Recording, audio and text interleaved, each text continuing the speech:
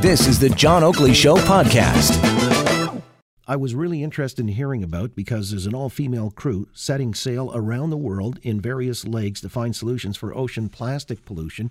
In some cases, this plastic pollution, it aggregates in, islands, but these islands are massive. In one instant, I'm told it's as large as the size of the country of France. This is in the oceans, which is a drag. I mean, you got wildlife and all these other things that you'd certainly like to think we're good stewards of the environment. Ann Jenkins is one of the Canadian women who is on this contingent of people, and she's just come back to Toronto. Her original home now resides in the south of Spain, part of the sailing expedition around the world, looking at this rather tragic scenario. Let's find out what it's all about. Ann Jenkins joins us on the line here on the Oakley Show. Ann, it's good to have you on board, so to speak.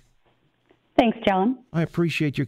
By the way, this is an all-female crew that's, I guess, going to set sail or did from Plymouth, England. You've already been out on the high seas? I have been out on the high seas. We set sail early October. We spent 14 days at sea. Actually, we were a day and a half arriving back in the Azores. So I've been back on land for about 3 weeks now. I see. And then one of the leg, I guess, that you covered was from the south of England to the Azores in the mid-Atlantic? That is correct. So I was on leg one. There are a total of 30 different legs over the next 2 years that will take 300 different women, 38,000 nautical miles, whereby they will be able to sail through and test water samples through 4 of the 5 ocean gyres. All right. And what is an ocean gyre? An ocean gyre is what you explained to your listeners earlier, what some people affectionately call the garbage patch. They are masses of garbage that collect, but it was really interesting learning about what they actually kind of look like is more, imagine looking into the night sky and the Milky Way. There's not sort of a solid mass of anything. There's a central area that's much denser, and as you get further along the Milky Way, it dissipates. It's mirrored in that same sort of imagery in the ocean when you talk about the garbage patch. Right. And ocean gyres. And these plastics, they're not breaking down readily, are they? No, most people are aware of the fact that plastics have a shelf life and that their decomposition period can be anywhere from 5 to 300 years or more, and they just simply break down into smaller and smaller and smaller pieces, and in some cases end up being ingested by fish and marine life that we as humans end up eating on our Sunday dinner plate. You know, this speaks to, I guess, certain contaminants, obviously, in the food supply, which is, if I'm not mistaken, one of the reasons this is an all-female crew. You talk about 300 women that are going to be on these various legs over 2 years. Explain why it is an all-female crew. So one of the drivers that comes to play is that there is a much larger push for women in STEM research, and it is an opportunity for women to be more involved in, certainly from my perspective, on the citizen science side of things, but in general, women in STEM, there is a big push around the world for that as a career. However, one of the things that we've learned is that when you start to ingest plastic, it embeds itself into your own DNA. And one of the founders of X Expedition, Emily Penn, had herself tested and has something crazy like 26 of the 38 markers in her system indicate that she has that much plastic. And the only way for her to actually get rid of it from her system is to have a baby. And so that DNA of that new child will already carry plastic in its system. Wow. All right. So it's quite impactful. And I'm told these are also hormone disruptors. They are hormone disruptors. And so there's scientific research that's ongoing out there that looks at questions around plastic and hormone disruption with respect to things like fertility issues, early onset puberty, menopause interrupters, fertility issues in general. And so these are societal issues, but they impact women on on an individual basis, and then impact the world as a whole. Again, with Ann Jenkins, Canadian woman, she's back in Toronto, but part of an expedition sailing around the world in 30 legs over 2 years to check on the plastics that are in our oceans in these principal gyres or floating islands. Where are the principal ones? I guess it's sort of been sussed out satellite-wise and otherwise? Yes, absolutely. So there are 5, and it's really interesting when you look at the placement of them.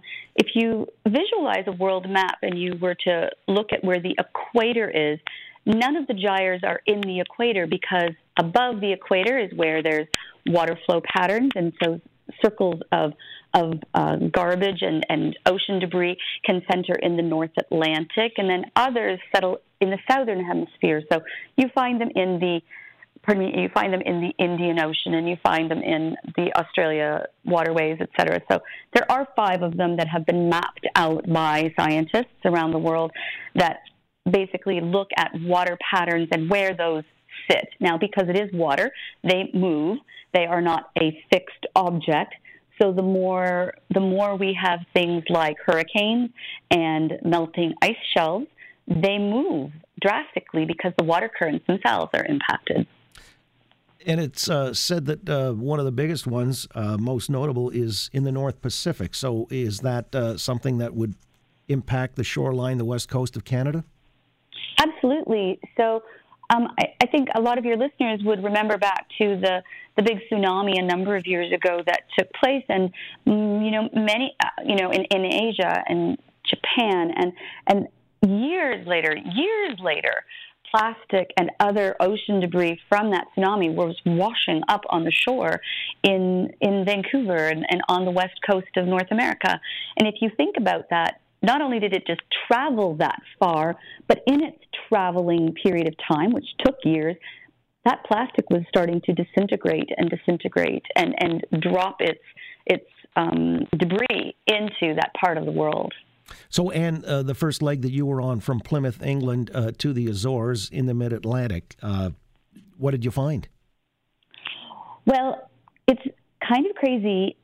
One afternoon, there was this yelling from up on board, and we all ran up on deck, and there was this fully formed takeout polystyrene tray in the middle of the ocean.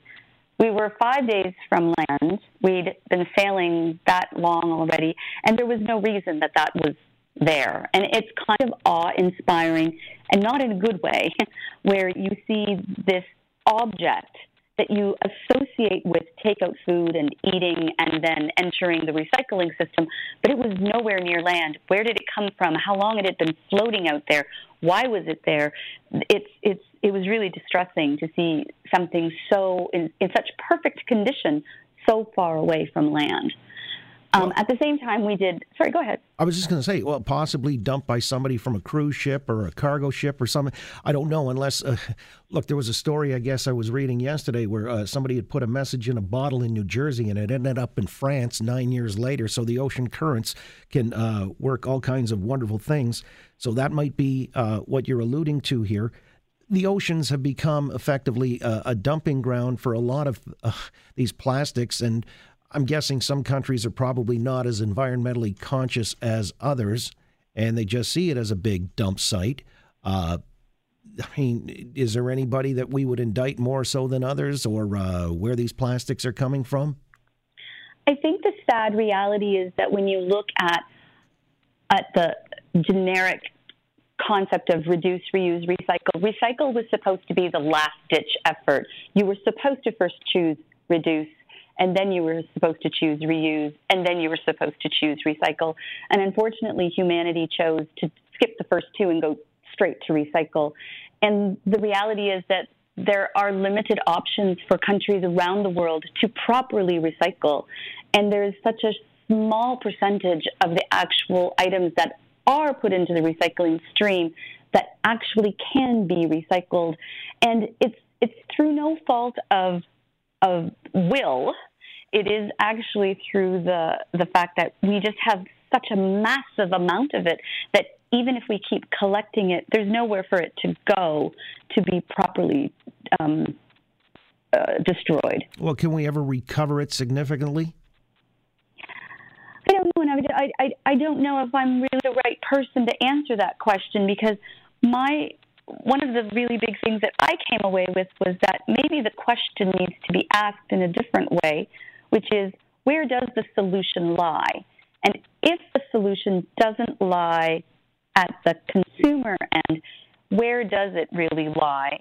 And one of the things that we talked about with the 14 women on board that come from such different disciplines in this area is that it really needs to start at the source. And what that really means to us is that we need to look at different visionary ways of creating a replacement for plastic that is beneficial to the planet, or at least causes no harm.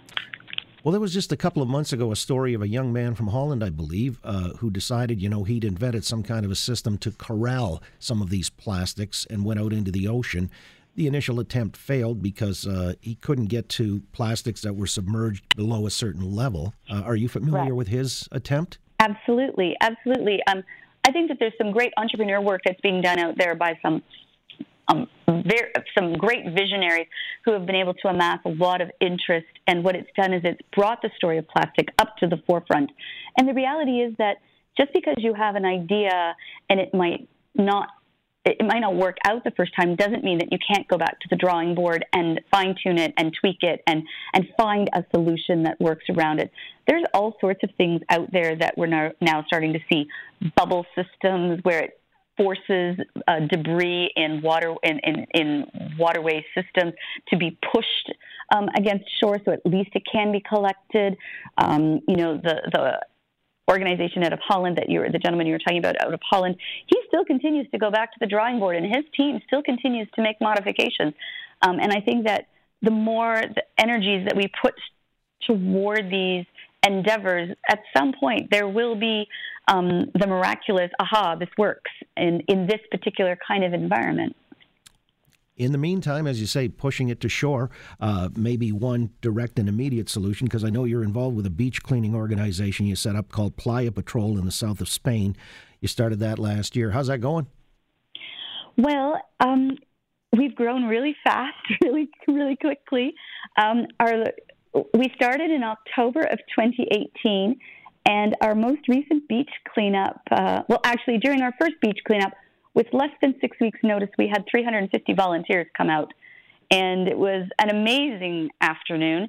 But our most recent beach cleanup was, we were able to coincide it with International Coastal Cleanup Day, and we had 916 volunteers who came out, and they collected over 101,000 cigarette butts in under 2 hours. And a lot of people aren't aware of the fact that cigarette butts themselves are comprised of 97% plastic. Oh. So when people smoke a cigarette and they flick the butt, the residue that's left is 97% plastic. And then that toxin, once it goes into a waterway system, impacts the health of fish and can cause them to die. Interesting story. And I appreciate you coming on to tell us all about this expedition sailing around the world in 2 years, 30 legs, all women. And you had your run between Plymouth and the Azores, and now you're back in Canada. Ann Jenkins. Good to talk and raise awareness. Appreciate your time. Thanks so much, John. You got it. Thanks for listening to the John Oakley Show podcast. Be sure to rate, review, and subscribe for free at Apple Podcasts, Google Podcasts, and anywhere else you get your on-demand audio.